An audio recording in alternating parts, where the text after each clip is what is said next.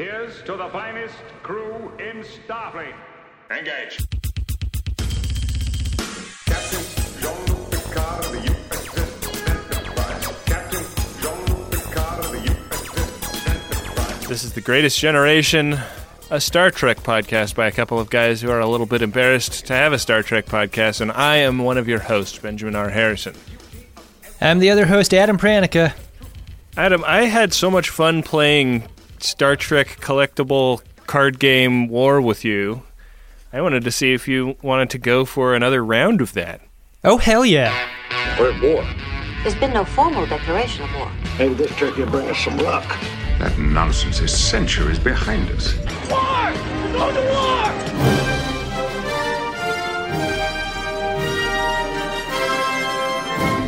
war! So I have a question before we start.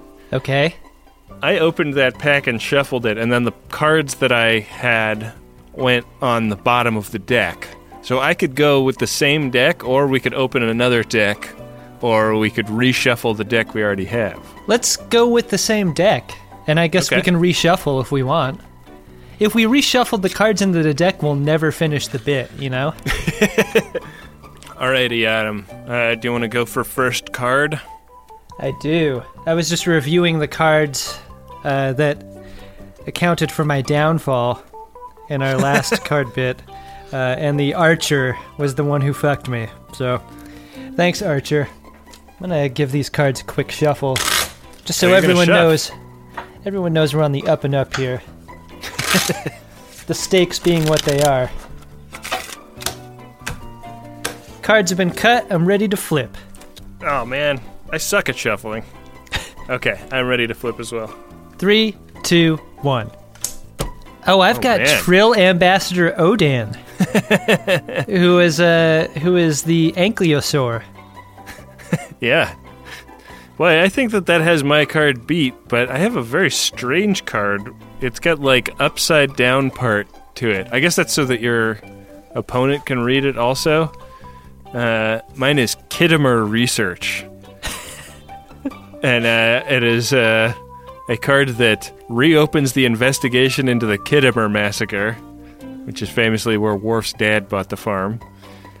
And it has points of honor times 3 plus computer skill plus treachery. Oh, boy. I guess it just depends on what flavor you're into. If you're judging that card against Creel Odan, like, are you in it for some deep historical research into possible POWs at Khitomer, or do you want to maybe fall in love with an Ankylosaur? I think I want to fall in love with an Ankylosaur. Fair enough. You had the better card there. 1 point, Adam. Should we flip another? Yeah, let's do it. 3, 2, 1, flip. Oh boy. Man. It's going to take a lot to beat me on this one, Ben. Oh, really? I've got Subspace Schism.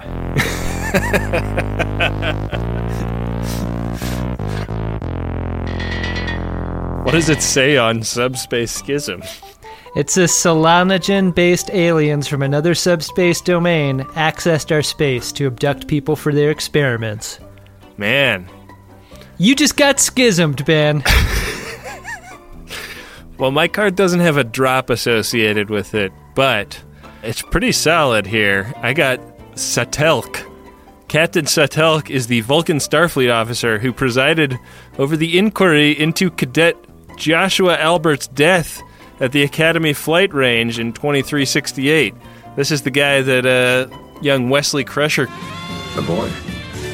confessed to, Adam. Yeah, this guy's really tightly wound. He's got integrity of 8. He's got cunning of 9. He has strength of 7. How can Creel Odan, who lied about the fact that she was a Trill, have integrity of 9?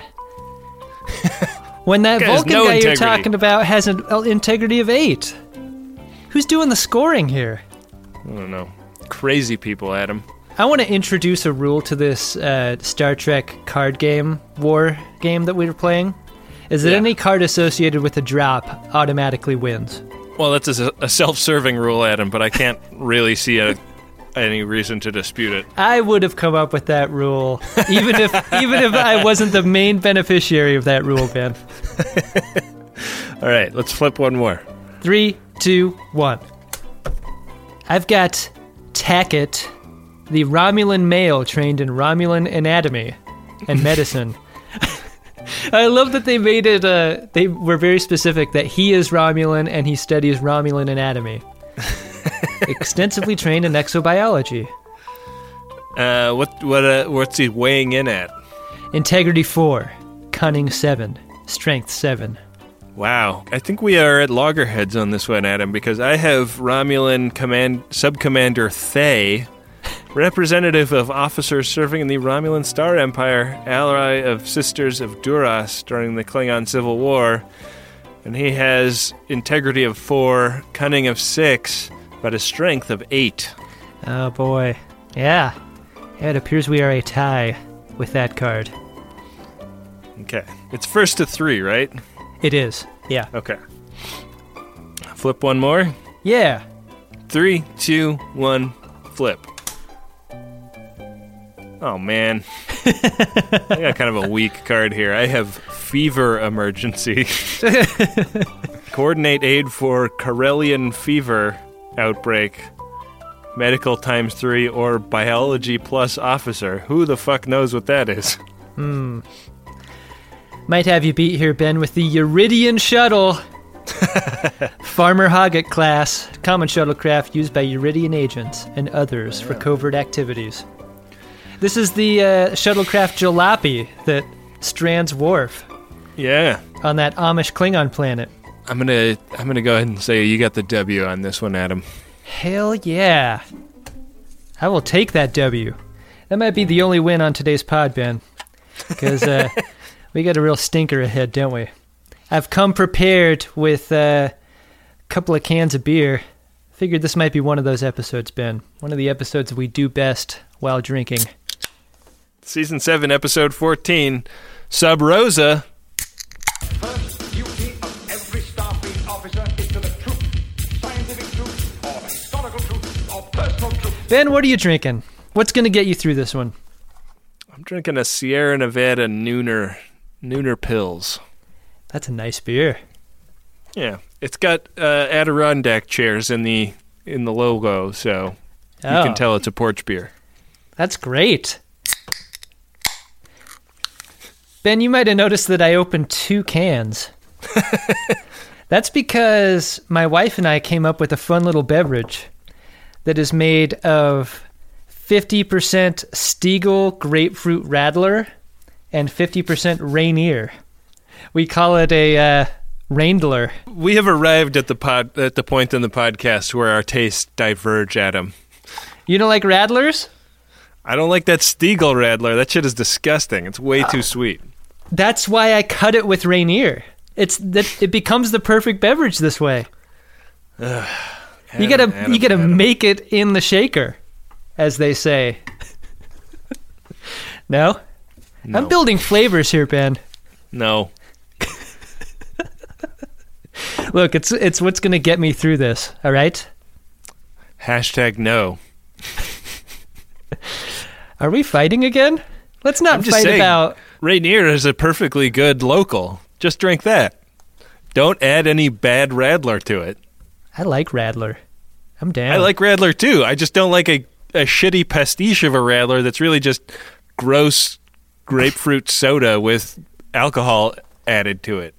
I don't know, man. I feel like I could really slam a lot of these Stiegel Radlers. Gross. We're just going to be on opposite sides of this, man. It's okay. We don't have to agree on everything. We can agree on one thing, though. Ooh, this episode is something else. So the entrepreneur is pulling up to a planet called Kaldos 4, and the opening shot of the episode is an unmistakable Frakes, is it not? Yeah, no doubt about it. He's coming out of the gates. Gates as Frakes. Frakesing. Yeah. It's like a big jib shot. It's an expensive set, a big jib shot. It is the shot that they've been saving all their budget for, kind of a shot. And it's Beverly eulogizing her grandmother. She knew that well-being is more than just a healthy body. It feels like there's a little bit of soap opera filtration on this scene. Did you feel any Yeah. of that? There's a little bit of They've rubbed some Vaseline on the lens. there's a little pro mist on it. Yeah. The first feature I ever worked on, I had like an internship with a DP in the Bay Area, and he brought me on as his like third camera assistant for this feature film that he booked while I was working for him one summer. And they shot the entire thing with pro mist filters on it, and I like never heard anything about the film until I was like, a few years later in film school, and I found the trailer for it on YouTube, and it was like the most soap opera-y thing in the world because they just pro-misted the shit out of every shot. Yeah, I mean... And I was really embarrassed. I was like, fuck, I had no idea what we were making looked this corny. If you're wondering what pro mist filters look like, SNL deploys them a lot in their like perfume commercial spoofs. Like, that's the effect. It's a little bit gauzy. It's gauzy. The reason that you see it used on soap operas a lot is that it smooths out skin tones, especially. Yeah. So ladies look very like flawless and ethereal. And if you're a DP that is trying to bang out an entire show of content every day, and you're not going to have time for hair and makeup to come in and touch everybody up every 5 seconds, Right. throw a little pro mist on there. Yeah. Shoot with some nice even light. Smooth Save the everybody makeup out. budget, buy a filter, and then maybe return that filter once production's over. Speaking of lighting, though, Adam, this is like one of the most intricately lit episodes of the show. Yeah, because it's not lit like sci-fi. It really isn't. It's lit like a different genre. It's a Star Trek is a Place episode. All of the hard lights of the Homeward episode, in the episode that came before, are gone.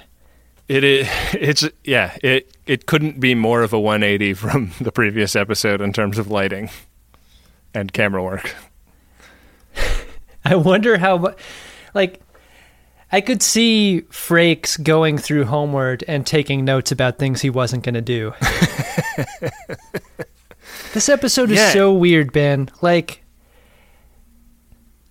maybe there are a number of leaps it asks you to take, but maybe the biggest comes right at the beginning, which is like, this is Planet Scotland. Hey, I can't put my weight in the roof instead, fella. I can't hold on to the bed. What am I meant to do with it? Oh, you don't do what for 5 minutes? You fucking wank stain.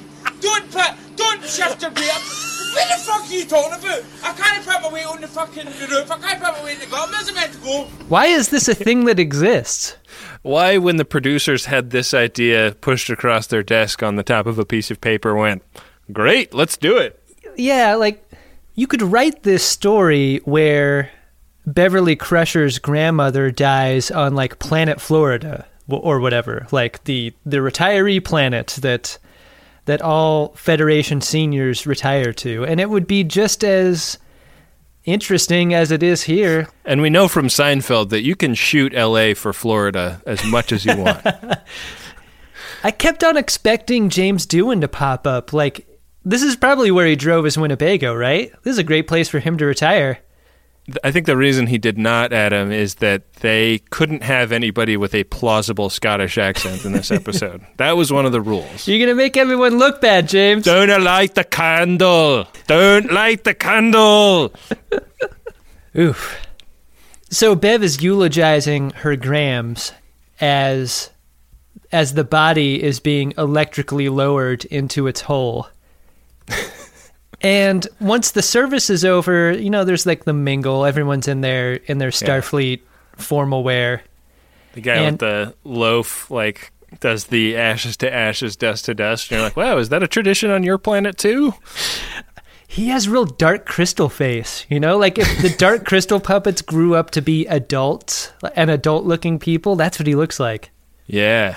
He's got sort of a pug nose that's grown into his upper lip. I think it was a bit jarring because this is like a post-religion future that we've been presented with. And so, like, I mean, I suppose it doesn't seem totally out of... it doesn't seem totally insane that some of the traditions of religion would persist without the kind of religious underpinning. But hearing people say amen was felt very untrek. Yeah, it sure did. I mean, again, this is after we've been introduced the idea of a Scottish planet. You really fucking agitated me. I just love the idea that someone proposed this. Like, now, we all know that every planet in the Federation is sort of a-religious. What my planetary proposal presupposes is, what if we make a Scottish planet that is utterly religious instead? What if, Adam? It's Good the Lord. question. It's the episode that answers that question. Make it so. Make it so. Make it so. Make it so. They finished the ceremony, and people are like dumping the scoop of dirt on the top of the casket, and a beautiful flower lands on the casket, and it catches Beverly's attention, and she watches as this really devastatingly handsome blonde man walks off. Just big fucking jaw, beautiful head of blonde hair, striking high cheekbones, right off the front of a bodice ripper. He's what Gerard Depardieu wants to look like and believes he looks like deeply, you know? Yeah. Yeah, this guy is not pulling it out and taking a piss in the middle of an airplane, though. Like, in the mid-90s, when Gerard Depardieu was, like, an above-the-title actor, like, people thought that's who this was. Yeah. People thought that's who he was this guy. No. Turned out he was just a fat alcoholic mess, like everyone else. I mean, obviously, he's like an incredible actor, but give me a break.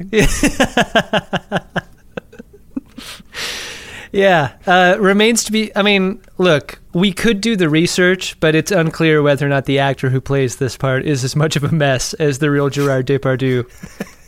Or if he is, in fact, Gerard Depardieu, we have no idea. Duncan Rager is his name. God, what a great name. Damn. That is Biff Yeager level great name. It really is. God, for me, it's always been about Biff Yeager as a name, but Duncan Rager sort of gives him a run for his money in the name department. As I sip through my beer on this episode, this might turn into a Duncan Rager for me. We can only hope. Beverly was clearly not prepared to meet a hottie at a funeral. Yeah, it's one of those situations where you're not exactly looking to hook up. Yeah, your emotions are not where they need to be to get as sprung as she clearly would be under any other circumstance. And also, you're on a Scottish joke planet. You fucking Brussels sprout, just tell me! Like, no one's looking to make out on the It's a Small World ride. Well, maybe some people. They have to establish a lot of canon to make this world fit in the universe. So when we come back from title sequence, we get a little chit-chat between the colonial governor and Captain Picard.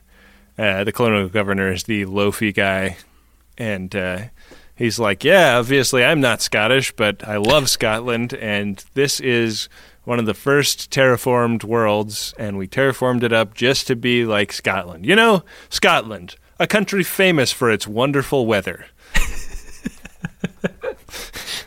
Yeah, we'll use actual Scottish castle bricks for our cornerstones, but the weather... I was forced to wonder, though, like, did you just go to Scotland and take down all the buildings there so that you could build them on a different planet? Like, what does contemporaneous Scotland look like in the 24th century? It's such a theme parkification of a concept, because Earth, by this point, has been weather controlled for like 1,000 years. Like, right. There's no way anyone actually knows what the weather in Scotland was like, or really cares. Yeah. I love the conversation that Picard has with him, though. Like, at no point does Picard say, "Are you serious with this planet?" Even though I think if you look at him, if you look him in the eyes deeply, that's what his eyes are saying. It is in P-Stew's performance, but it is not in the text. No. This is a great, like, hey, we're going to justify having an episode here. Just hold on. So you guys are sticking around? And Captain Picard's like, no, we're actually leaving today. And he's like, well, there's no problem with it, but the weather system, could take a set of eyes from a Starfleet engineer if you have time. It's like when you go visit your parents and like you're just about to go to the airport and your mom or dad are like, that we are having a problem with like the computer connecting to the printer. If you could just it'll take 5 minutes really. If you could just stick around and like troubleshoot that'd be great because we're so bad at computers. Is this a real story that really happened to you, Adam? Oh, it's happened to me dozens of times, Ben. Do you want me to tell the real story? The story? Because I won't. Now I have to edit that out. Yep. I'm sorry. God damn it.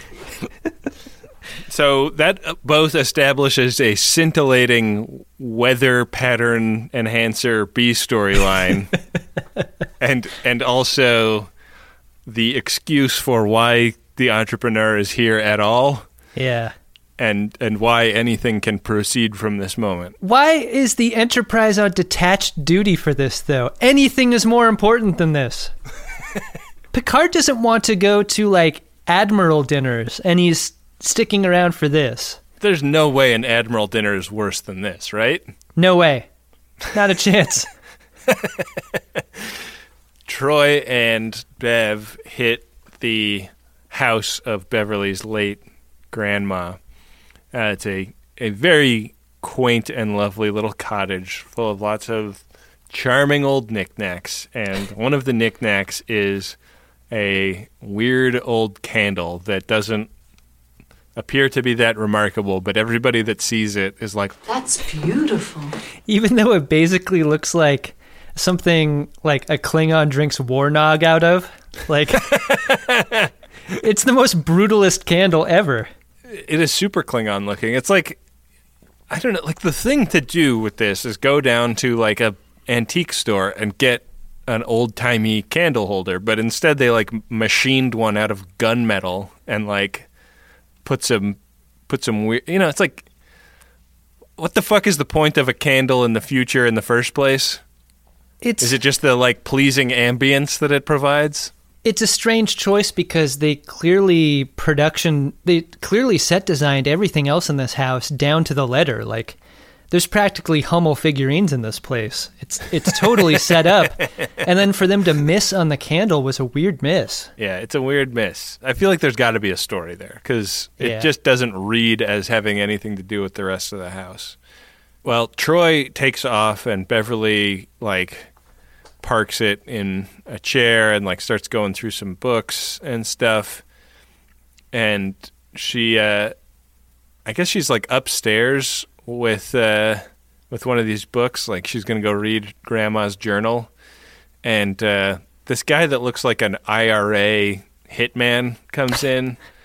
And he's, like, poking around the ground floor of the house, and he picks up the candle that everybody's been making the big deal out of, and he blows it out, and like down the stairs comes Beverly, and she's like, "What the fuck are you doing?"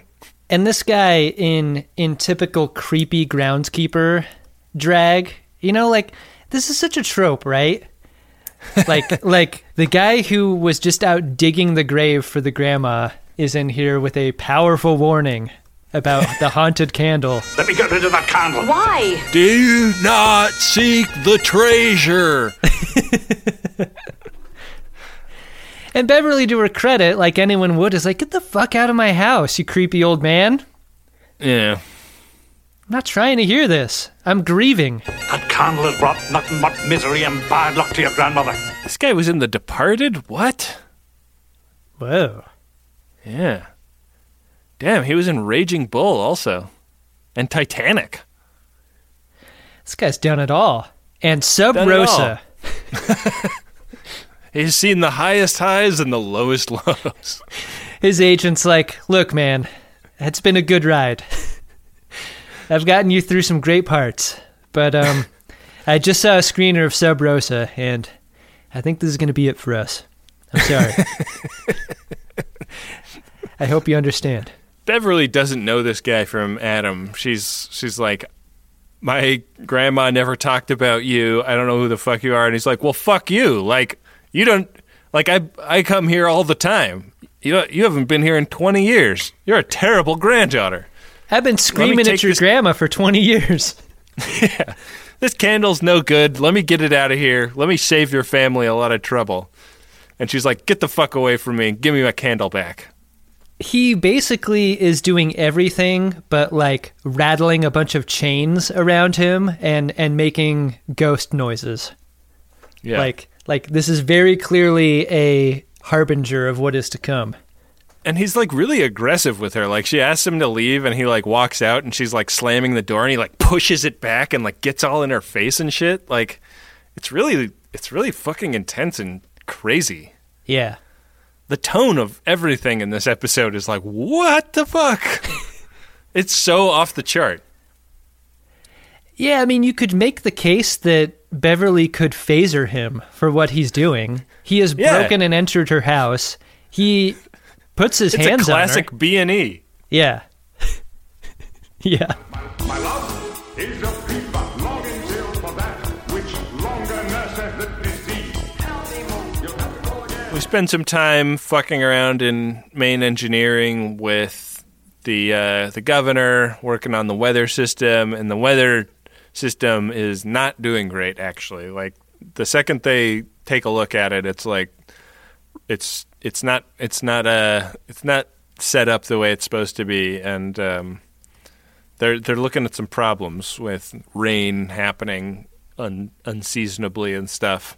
There is a shot that I think Frakes has gone to a couple of times in his episodes, which is the other side of the window in Shimoda Corner shooting into Shimoda Corner. Yeah, it's my favorite Frakes shot. With Data and Geordi sort of in a two-shot, and then you see the reflection of the warp core behind them, and it's like making these neat stripes in frame.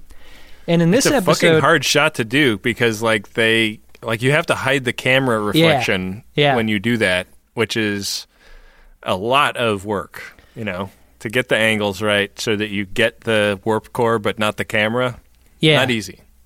When you do a dolly shot, like the vocabulary on set is like 1 to 2, right? 1 is the starting point, 2 is the ending point of the dolly shot. When they get to 2 on this, the display in the background showing the weather computer is like in between Data and Geordi. And it's like a nice, elegant, contextual background that they finished the dolly shot on. I thought it was really great. This is how deeply Frakes thinks about this stuff. Yeah, it's very cool, and it's a flashier shot than we normally get, but it's not like too flashy, It's showing off how cool the set is. Like, the set is so cool. Yeah.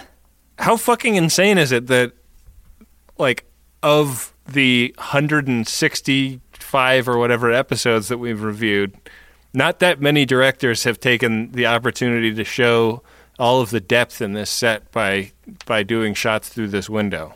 Getting back to your point about hiding the camera, that is a curved window. I don't know how they hide the camera from that. Like, I think they must just drape everything on the dolly in black duvetine, including the camera operator and the camera. Yeah, that's got to be it. There's no other way. It looks great. It looks great every time, and it's not showy, like you say. It's just a good solid shot. It's a high spec shot. It's like it's high. It adds to the production value so much without being like distracting or weird. Yeah. Things that are distracting are weird. Let's talk about them.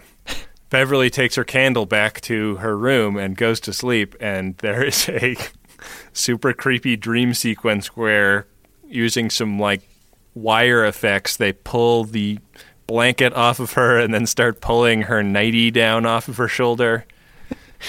She basically receives a Dan Aykroyd in Ghostbusters like ghost job. You don't know that movie? Ghost gives Dan Aykroyd oral sex. She like wakes up and she's all like hot and bothered about it. This isn't the first time this is going to happen in this episode, but like Gates McFadden's acting like she is brought to orgasm, like in a couple of times in this episode. Like that's the direction, is like This guy gets you there. This ghost fucks. I'll have what she's having. That had to be something to have a conversation about before you even shoot. Is like, what can you show on syndicated television that pantomimes this feeling? What is the limit of that? Yeah, this is like, it will go over your head a little bit if you're a kid. Right. Like when I watch this now, I'm like, does she have a stomach ache or something? Like, I've never seen the looks on her face before on anyone else. What did you think she was feeling, Ben? I was just confused. Adam, I need to, we'll probably have to do this off mic, but I want to tell you a little something about where babies come from. I'm looking forward to that. Nobody knows. As with any hot hookup, the first thing you do afterwards is you go have some girl talk. Yeah. Beverly has a post-game with Troi and 10 forward. Kind of a strange setting to have a sexy talk. Pair of hands. They were moving across my skin. Like a caress? Yes. Yeah, it's a little more public than I might have picked. Shouldn't this be like private workouts, Leotard sesh? Isn't that our established Beverly and Troi talk about a boy setting? This feels like a Leotard conversation. You're exactly right. I don't know why you risk being overheard in 10 forward. One thing that happens in this scene that I really wanted to call attention to is that Beverly says that what happened immediately preceding her going to sleep was that she was reading a particularly erotic chapter in her grandmother's journal. That is... Oh, God. Like... Shouldn't Troi have just stood up and said, "What? What are you talking about? What the fuck is wrong with you?" Why was Beverly interested in reading that? So gross. That's the first question. You're reading deeply erotic diary entries about your grandmother. I would love to know more about my grandma's life, but I would skip the chapters where she's getting boned. Yeah. Like, anything finger blast and up, I don't want to know about it. The thing about, like, so Beverly has this confession with Troi about, like, what it felt like. It felt like hands on her skin. She was hearing also her voice being grandfather. whispered. If I found my grandfather's journal, same thing. Don't want to know about it. Ben, I think the fact that Beverly is drinking cranberry juice sort of discloses that things went further than she's actually telling Counselor Troi about what she did to the ghost. She didn't go pee immediately afterwards? That's what I'm saying. You gotta go pee afterwards, Bev. You should know that. You're a doctor. Yeah, you're a grown woman and a medical professional. I love it. She's casually drinking cranberry juice. Troy's checking it out like, what? 2 strikes, Beverly. Well, Beverly goes back to visit the grave of Grandma, and she finds the, like, Ned Quint guy, the groundskeeper that was trying to steal her candle, like, using like a hand spade to fill in the dirt on the grave. And she apologizes for reacting badly to him trying to steal a priceless family heirloom. Just a weird angle for her to take. I thought the same thing. Like, why are you apologizing for the way you acted when this man broke into your home and attempted to steal something? Something that your recently deceased grandmother left for you. This is classic woman apologizing for something she doesn't need to apologize about. She's protecting his fragile patriarchal hegemony. This guy took like 3 days to bury his grandmother with this tiny hand spade. Like, if anyone should be apologizing, it's this guy. Yeah. He's like, that candle's bad news. It's still bad news. And the reason why is that there's a ghost in it. And that's why all of these storms are coming. And she's like, Ned, you fucking rustic idiot. There's storms coming because the colony's weather system is broken. And they're going to fix it. Don't worry about it. And he's like, do not light the candle. Do as I say. Dinna light that candle, and dinna go to that house. What makes this man's appeal so serious is that the storm has also gained intensity as he's talking about this dangerous storm, as if on cue. And it's like, leprechaun green lightning and shit tons of rain, like Hollywood-level shit tons of rain. Haggis-sized hail. I brought you guys a haggis. Beverly runs home, and when she comes into the house, there are two unusual things. One is that she's just run in from a rainstorm, and her hair is barely wet. And the other is that the house is full of flowers, the same kind of flower that the handsome hottie dropped on the casket of her grandmother.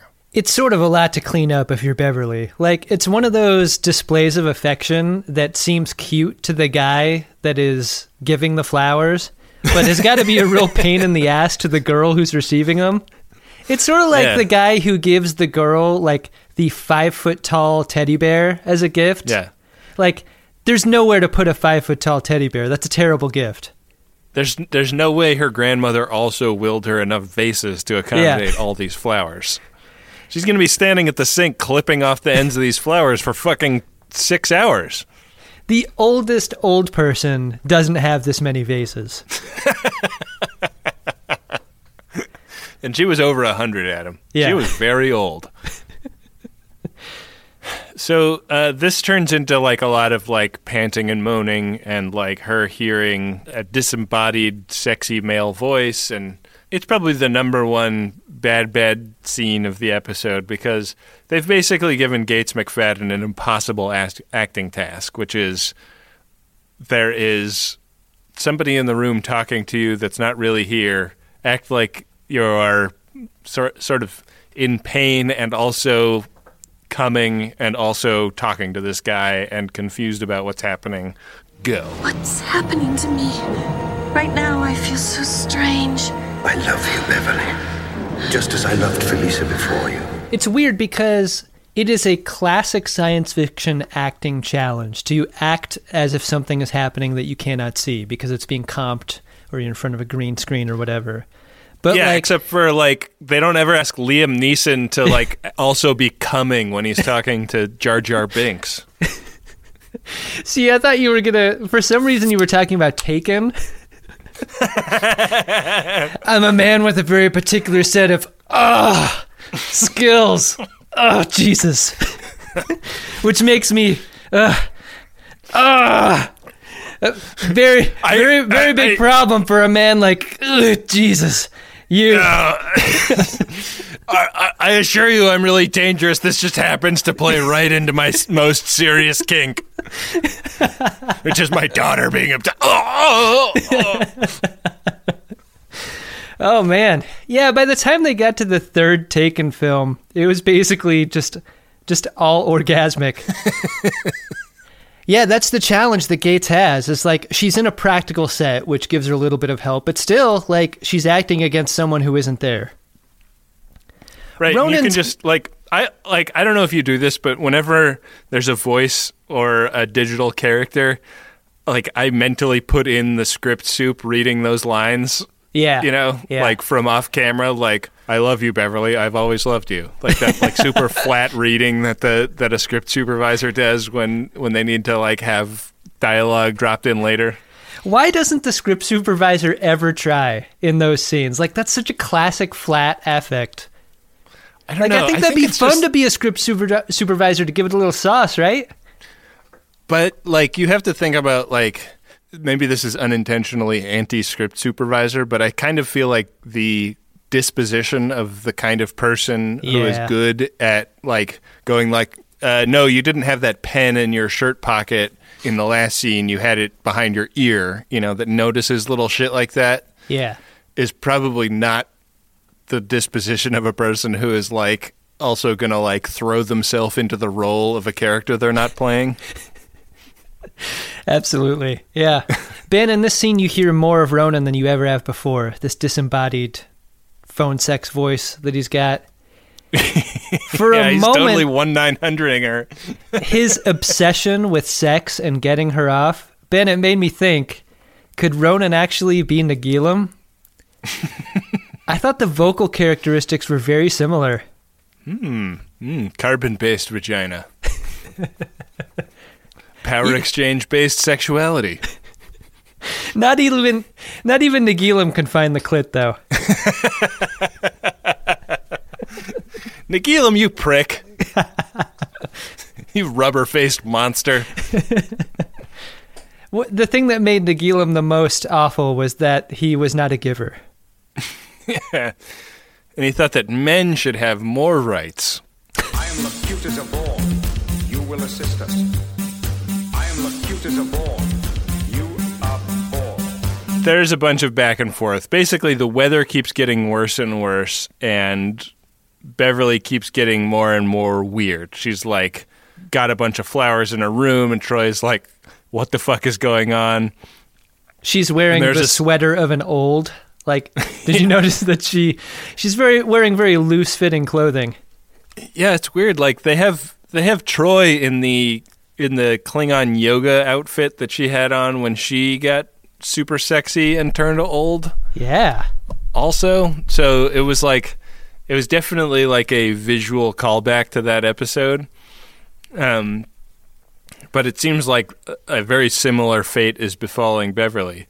And eventually they're like all down in the weather control system trying to solve this raging storm that is happening. And Quint, the groundskeeper, is caught like it's a really weird. It might be the worst scene that Frakes has ever directed because they're all standing around going like, what's going on with the weather? And then they like just turn the camera to the left and Quint is like under a desk fucking with the system. Excuse me, sir. You were dismantling the primary power conduit. Like the reveal is like, okay, so you guys are all just standing in this room and Quint broke the thing and you didn't notice? Yeah, it's a coverage problem because they're so far apart in the room. Like the room is fairly big and they're on opposite sides of it. So you need to get coverage of them on one side, Quint on the other, and then when Quint gets blown out of the undercarriage of the computer bay, there's like a cut to him in midair in order to cover the entire shot. Yeah. Well, Quint is in bad shape, but Dr. Crusher doesn't want to deal with it. So I guess Susie Plaxton is going to have to take over for her. Maturin, like, by this point, Beverly has basically walked off, and Maturin goes to Picard, and he's like, why wouldn't she, like, be his doctor? What is going on here? Well, we got a Vulcan lady up there that has only been seen in one episode, but we mention basically 10 times a season, just in case we ever need to bring her back. Nice chief medical officer you got here. So Beverly, like, is fully in the throes of her budding romance with Ronan, and like she runs back from the weather control station, and he explains like you've got to like change your lifestyle so that I can be with you, because all I want to do is give you the D, and I can't be that far away from this planet. I can travel up the beam that you guys are using to try and control the weather, but that's it. This is classic bad new relationship vibes, right? Yeah, controlling, like trying to isolate her from her friends. He hooks her on the D and then is like, "Yeah, I think you should leave your job is what you should do, and leave your friends and then be with me. You got to keep this candle lit." Yeah, a lot of red flags with Ronan, and when Beverly puts in her walking papers, like Picard is like, fuck, like I wish I could talk you out of this. Mad red flags. Like I'm just saying this as a friend. It's not like I'm trying to keep you around because I don't know how I'm going to have breakfast from now on. These croissants aren't going to eat themselves. Or prepare themselves, as we have recently learned. Yeah. So yeah, she's like, well, I'm going to go continue the proud tradition of women in my family of fucking this one guy. So I'm out of here. We get our first shot of Federation matched luggage. And there's not a round duffel in the pile. Like, she got some great luggage. Yeah, she can fit a lot of iPads in this stuff. Yeah. I want to know more about that. That's an auction I would bid on. Some Match Federation luggage. Why not? Yeah. She's also going to be... She's got the candle, like, set on top of all her luggage. This candle situation is totally absurd. Is the candle lit before and after beam down? Yeah. It's strange to me that the act of transporting wouldn't put out the candle. That's some pretty complex pattern recognition. Seriously. Like, if you can beam fire, couldn't that be a weapon?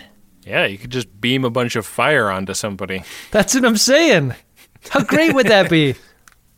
Beverly accidentally discovers a super weapon with her fuck candle. This episode goes pretty far in the sexualization of Beverly, but one way in which they didn't go all the way was making the candle phallic. I think that was great. Like, by having basically a cage candle. Like, they stopped that joke before it started anyway. Well, they had to have been thinking as they wrote this episode, you know, I bet a couple of asswipes will start a podcast about this show in 25-ish years, and we don't want them to have too much material. Look, the candle that looks a little too much like a Hitachi magic wand is cool and everything, but that's probably not going to age very well. There's a lot of foresight evident in that decision. So she starts like she gets back to the planet, and it's a total like Beverly and cloud of green smoke fuckfest. Like, yeah. Like Ronan turns into a cloud of weed smoke, and like it just like hovers around her body, and she'll like sit in a chair writhing in passion. I had no idea I could feel this way. Ronan is fucking on ecstasy. We're nearly merged now. Yeah. As two candles join to form a single light. Never want to do it. Yeah, not even once. Geordi and Data, meanwhile, have like localized the energy pattern that they found in Quinn, the guy that got killed. Mm-hmm. So they've localized it to the graveyard, and specifically the grave of Beverly's deceased grandmother. So Picard is like, he like comes down to the planet to like talk to Beverly about this, and he's doing the back of the knuckle on the door knock, the kind of like ginger, like, is it okay to come in? And she is like way too turnt to hear him. So he basically walks in on her flicking the bean. Hey, are you banging in there? It's your buddy Pipes. I brought these croissants. And from inside, he's just hearing.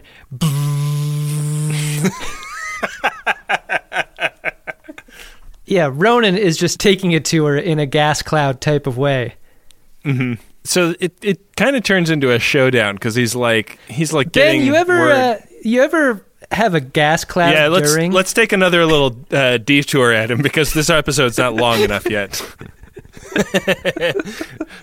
What were you gonna say?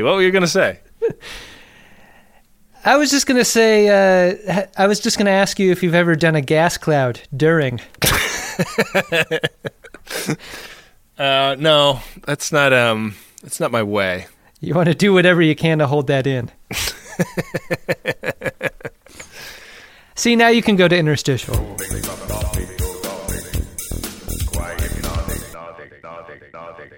Pipes is like, hey, listen, Bev, like, I know you quit Starfleet and everything, but this dude, this red flag of a man is causing you to like do some pretty crazy shit, and let's put all our cards on a table. Nobody has even seen him. And which is clearly like Picard pulling out his ace in the hole.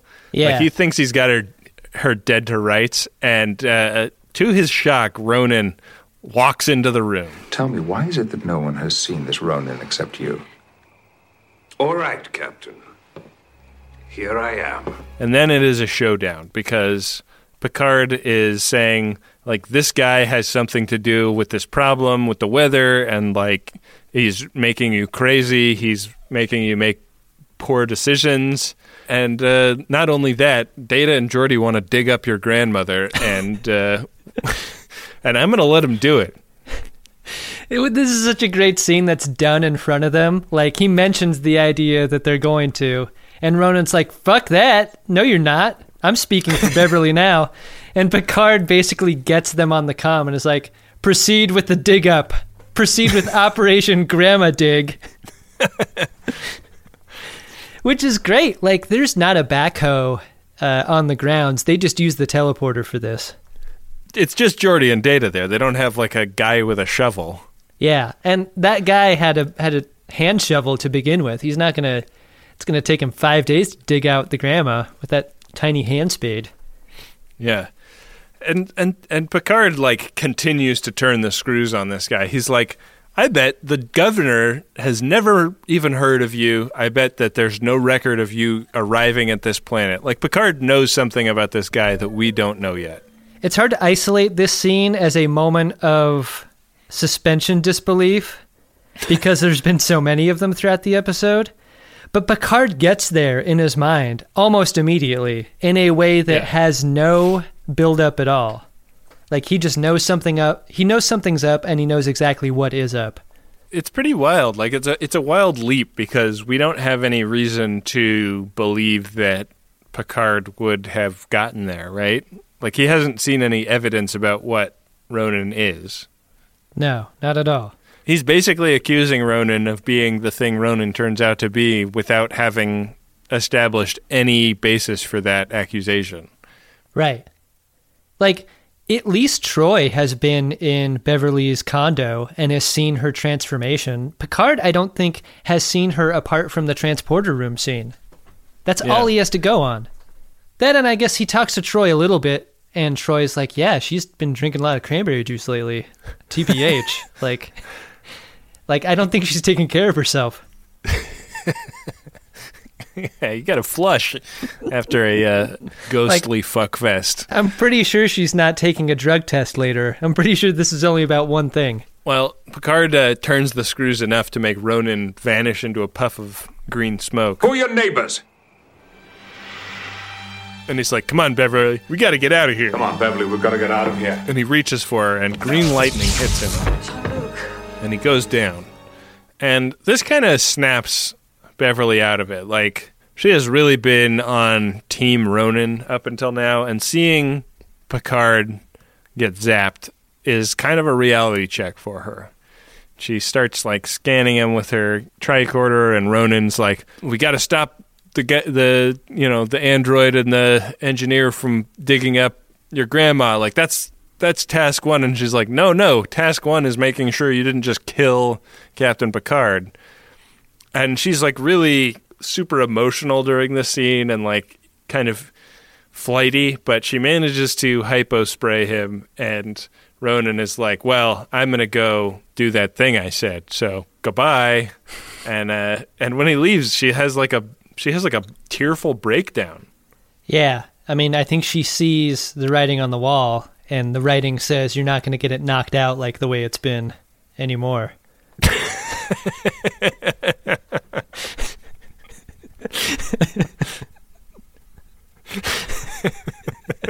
That's a sad realization at the end of any relationship. Yeah. Geordi and Data get the lid off of this casket, and basically the silliest thing that has ever happened in all of Star Trek happens, which is there's this perfect old lady lying in there, and she like wakes up and starts zapping them. I suggest we run a deep tissue scan to look for any signs of...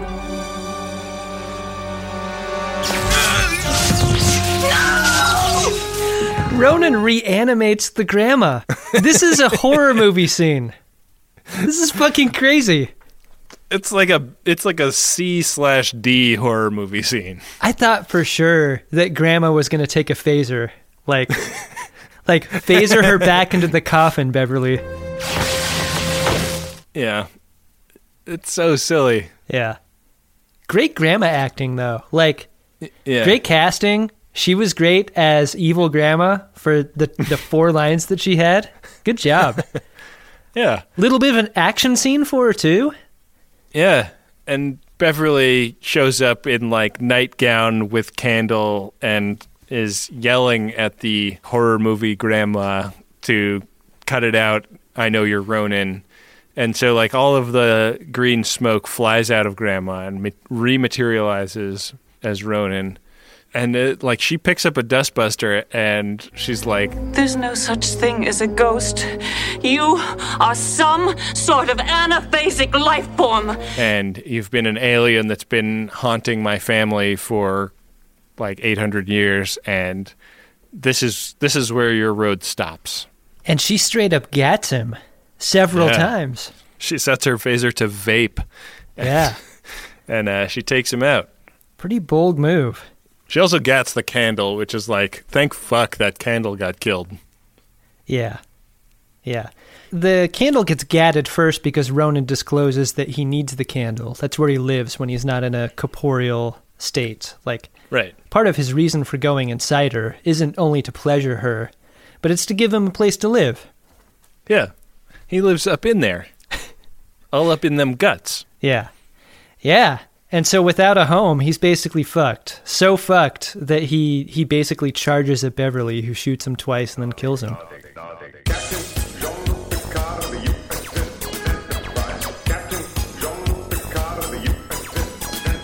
So the button on the episode is another girl talk between Beverly and Troi, and they're just kind of wrapping up the exposition, that he had kind of been seducing and incorporating himself into the women in her family for a long, long time. And it ends on this weird note where she says, I was about to be initiated into a very unusual relationship.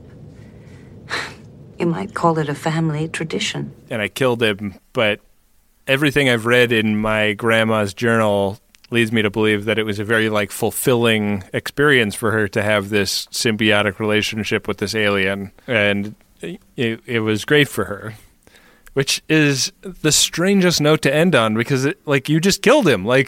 It wasn't that he needed to be killed, it was that he had been dishonest about how he survives, right? He wasn't actually a bad guy. He was just trying to survive, and this was the way he found to do it.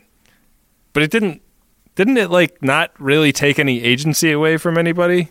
The tone of it was super weird in that there was also almost a tinge of regret in what Beverly is saying, in that she does not regret, the grandma's satisfaction in living this way. It felt like she almost regretted the idea that she wouldn't be able to. Yeah. She saw some good part in that. And I don't know if I find that believable at all. She's a career woman. Exactly. She wants to go live on planet Scottish. No fucking way she's going to spend the rest of her life dusting Hummels. Yeah, so it's it's both that and also is it necessary to murder this alien based on it definitely did something bad. Yeah. But is murder the answer to what it did? Yeah. Yeah, I don't know. It's such a weird half measure into that idea. I mean, this sort of assumes that the episode makes any sense, but... Yeah. Which it makes so much less sense than the credit we're giving it. Yeah. Beverly can't even go so far as to say, I feel bad. The thing I feel worst about is killing the thing my grandma loved the most. That is an efficient way to put her feelings, but she's just unable to get there. She's mealy-mouthed about it. Much like I am after all this Radler bin. Did you like this episode? I did kind of like watching it again. I mean, it's so obviously a failed episode, and it fails on a whole bunch of different levels. But, man, they swing for the fucking fences on this episode. Yeah. Let's see how far into a genre we can take this show. And I don't think that it's a bad instinct, I think that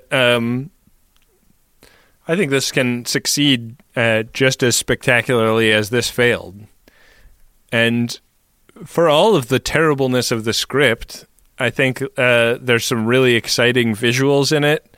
I mean, at one point, they walk out on the bridge and there is ankle depth fog everywhere. And it's just like, wow, what a cool, like, I wish they did shit like this more often. It's so exciting to see this show just like present us with a bunch of visuals that are like utterly new to it, you know? It's a show that recycles shots like of different ships all the time. It recycles premises, it recycles settings, and this episode is entirely outside of the constant recycling that it typically does. Yeah, I agree. I like the idea that Frakes already had the smoke machine, and like just that was his own personal touch. He's like, I've always wanted to smoke out the bridge. I always keep a cooler of dry ice in the back of my car. What do you think Frakes was driving at this point? Trans Am. Just so the viewer knows for sure, there was no edit to close the distance between the question and the answer there. Like, I jumped all over that. Yeah, Adam had that chambered. I like the episode too. This was a terrible episode, but I liked watching it, if that is an equivocation. Like, this is cheap popcorn Trek. And I think it's okay that the show gets weird. What made me sad was, like, it's very transparent that in season 7, everyone's getting their bottle. Like, Geordi's getting his bottle, Beverly's getting his bottle. They're all getting a bottle episode toward the end here. And I feel a little bit bad that this is Beverly's, you know? Mm-hmm. Because this does not play into her strengths as a character and a professional. This is, like, just getting super weird. And I feel like everyone else, to a certain degree, is given a professional send-off. Yeah, and like the like steamy bodice rippery storyline is like would be much more interesting for like a Geordi or a Data rather than a, you know, just like, oh, she's a woman, so she's passionate. Right. So we'll write her this story. Yeah. You know? It's like very insulting. Like let's see her be like an awesome doctor for an entire episode. Right, which is a sensibility that would take 10 years to construct in a viable way. Like, you need a Shonda Rhimes to make that case, I guess. Yeah. Ben, can we make the case for pivoting into P1s right now? I think we sure can. Priority 1 message from Starfleet coming in on secured channel. Need a supplemental income. Supplemental income? Supplemental. Yeah, it's extra. The interest alone could be enough to buy this ship. Adam, we have a couple of Priority 1 messages here. Do we? Our first is from Tom, and it's for Viv. Hey, Adam. Hey, Ben. You guys have made us laugh so much these past months. Thank you. Viv, my love. I hope you hear this and smile. You're the love of my life. Everyone else, you're all beautiful. Wow. That was very heartfelt. Jeez. You know, after what you could call months and months of people ripping on each other over P1, that's really nice. Yeah. Message of friendship. It's a nice palate cleanser after all of the, like, go fuck yourselves that we've gotten between your Razes and Plefeems. Yeah, feels good. Do we have any other Priority 1 messages, Adam? Sure do, Ben. This one's from Ensign Gus. It's for Captain Geordi with a J.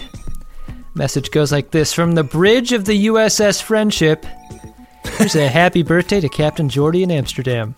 Vintage quality, aged to perfection, all the best happy cats, and good luck with your future endeavors. You're the natural Jaeger of my friends. You make web development slightly less horrible, and you're 1 year old, and you're 1 year older. USS Friendship. That seems like a credible Federation starship name. Yeah, I would rather be on the Friendship than the Crazy Horse. No question. TBH. Yeah, I think you start a FaceTime with an alien race on a very good foot when you declare you're the captain of the USS Friendship. Mm-hmm. In a way that the captain of the Crazy Horse has to sort of make excuses for. Like, look, man, it's just the name of my ship, all right? Just introducing myself. Well, if you have a message of birthday or congratulations or anniversary or even hostility, messages of those kinds can be read on air by going to MaximumFun.org/Jumbotron, where personal messages are $100 and commercial messages are $200. They are a great way to help with the ongoing production of our program. Thanks, guys.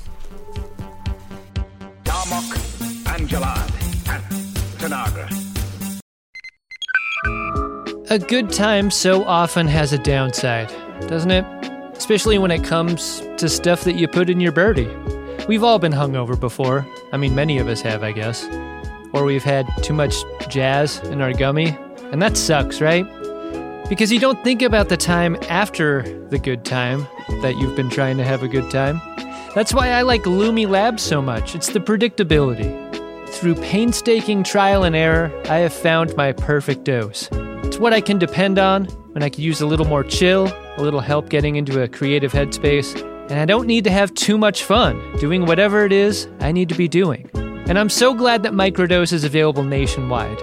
That means just about anyone can try it. To learn more about microdosing THC, go to microdose.com and use the code SCARVES to get free shipping and 30% off your first order. Again, that's microdose.com and the code is SCARVES.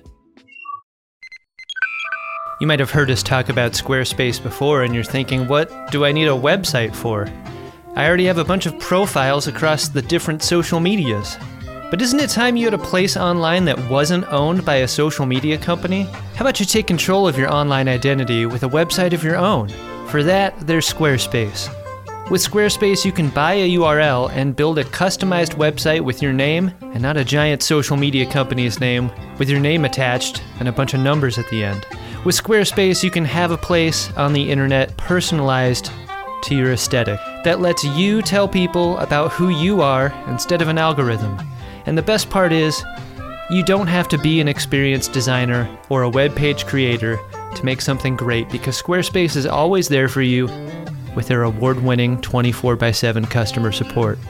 Don't settle for being another company's product. Be your own product with a website that's all you with Squarespace. Go to squarespace.com for a free trial, and when you're ready to launch, use the offer code SCARVES to save 10% off your first purchase of a website or domain. That's squarespace.com. The code is SCARVES. Think it, dream it, make it with Squarespace. Back for another game. You know it. What's going on? Just one more week till Max Fun Drive. Hard to believe. It's been a heck of a year since the last one. We're now a worker-owned co-op. We raised $50,000 for charity last year. And we've added a bunch of awesome new shows. But do you think we're ready to do it again? Absolutely. Lovely new gifts are lined up. The episodes will be amazing. And wait till everyone hears the bonus content. Yeah, plus they know to go to MaximumFun.org/newsletter, so they're getting all the news. Oh, like that Meetup Day is on Thursday, March 21st. Then what's bothering you? Me?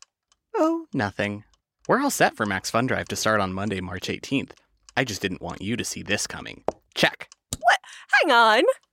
Most of the plants humans eat are technically grass. Most of the asphalt we drive on is almost a liquid. The formula of WD-40 is San Diego's greatest secret. Zippers were invented by a Swedish immigrant love story. On the podcast Secretly Incredibly Fascinating, we explore this type of amazing stuff. Stuff about ordinary topics like cabbage and batteries and socks. Topics you'd never expect to be the title of the podcast. Secretly Incredibly Fascinating. Find us by searching for the word secretly in your podcast app. And at MaximumFun.org.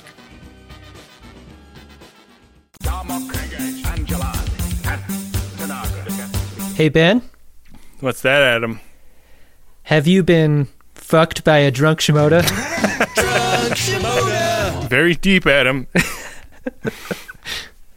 Gosh, who could it be but Beverly? And for what other reason than reading, quote, a particularly erotic chapter in her grandmother's journal, unquote. Like, give me a fucking break, Bev. Don't read that. That is some personal ass shit.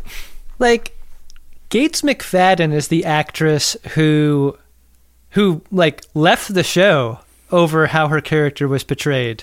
Like, she's got some leverage. I don't think she had to do this if she didn't want to. Ben, I agree. She's also my Shimoda. I think she deserves extra Shimoda votes for this episode because this is so, like, the needle is so pegged here for her. Yeah. This is a Hall of Fame Shimoda portrayal of the likes that I don't know that we'll ever see again or have seen up until now. It's incredible. The only person more Shimoda-like than Beverly in this episode is Jim Shimoda himself in episode 2 of the show. Ben, I want to read you a quote from Brandon Braga. Quote goes like this: "It was the best performance I've ever seen. I just thought she did a wonderful job. Picard catches Beverly masturbating, for crying out loud. What a tough role to play. When I was writing the words, she writhes around in the bed having invisible sex, I just thought, oh man, we're asking for trouble. Are they going to be able to pull this off? Thanks to Frakes and Gates, it was not hokey. It was very good. Look, I scripted the first orgasm in the game. This was mild by comparison. Sure, it was racy. Even Rick Berman said, I can't believe we're doing this. I think they trimmed quite a bit out during the writhing sequences. So says Brandon Braga." Jesus Christ, Brandon, really? This guy is such a fucking dingling. Like, how the fuck is he the, like, guy that Seth MacFarlane taps for the Orville, and we're just sitting here making a goddamn podcast at him? I don't know, dude. Brandon is credited with a lot of good things about TNG, but he is quoted quite often as being kind of a creep. He seems like such an asswipe. I don't know. I would love to be proven wrong. I don't want to libel him on our pod, but I don't either, but, like, come on, man. Like, you can't fucking go out in public saying shit like that. Come on. Gates and Frakes, Gates and Frakes, Gates and Frakes. Ben, what do we have coming up on the next episode? The next episode of the show is Season 7, Episode 15, Lower Decks. While enduring the Enterprise's promotion evaluation process, 4 junior officers find themselves involved in a top-secret mission. Do you remember this episode, Adam? Yeah, this is one of the notable bottles. Yeah, I think when you talk about fun bottle episodes, this is on that list. Gotta get a little bit more involved in Nurse Ogawa's lifestyle, learn what she's all about. It's a great episode. I think it's like one of the episodes people talk about as great all-time eps. Yeah, I mean, TNG gets dinged for not being serialized or whatever, but this is a format they could have done every season and made interesting. Yeah. You know, like, give us the one Lower Decks episode every season, and I think that's a totally viable idea. It's a Star Trek as a place episode, you know? Yeah. Like, who else lives on this ship? What is it like for them? What do they not know? You know, like, every time the fucking ship pulls up to a Romulan warbird and gets a banger dropped on it, you picture the, like, 995 people that aren't on the bridge and, like, wonder what is going through their minds. Like, I can't think of a more interesting story to tell.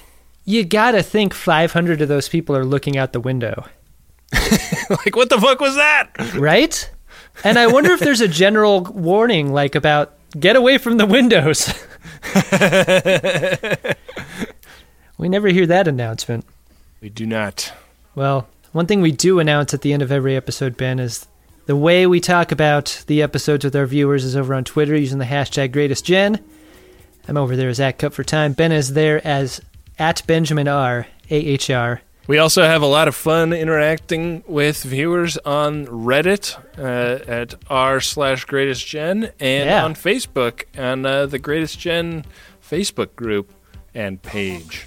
Yeah, if you're interested in the memification of our show and its relationship to TNG, Facebook has been memed to death. And I don't mean that in a bad way. I mean, like, people are making custom imagery for the references on our show. So check it out if you haven't already. It is great. So we should thank Dark Materia for our theme music and Adam Ragusia, who makes a lot of other music on the program. And with that, we will be back at you next week with another great episode of Star Trek The Next Generation, and an episode of The Greatest Generation that is hosted by not Ben or Adam, but by other people that also work on the show. Oh, God, I wish other people helped us with this. That would be amazing. We just throw them the keys for an ep. That would be good. Show better not come back with a dent in it. I got your word, not a scratch.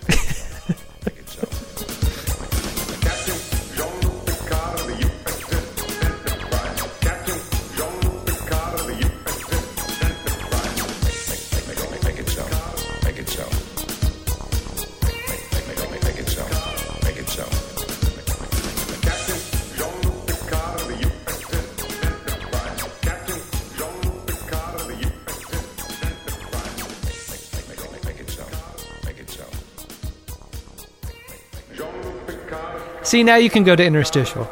Or me. Hey, thanks for editing my episode, Adam. I think this is one of mine, isn't it? No? I can't remember. It's been such a long time since we started that there's no way for either of us to be totally sure. Well, if this is your episode and you're listening to this moment during the edit bin and you have not killed yourself up to now, I'm sorry. He died doing something he hated. Editing Sub Rosa. MaximumFun.org. Comedy and culture. Artist owned. Listener supported.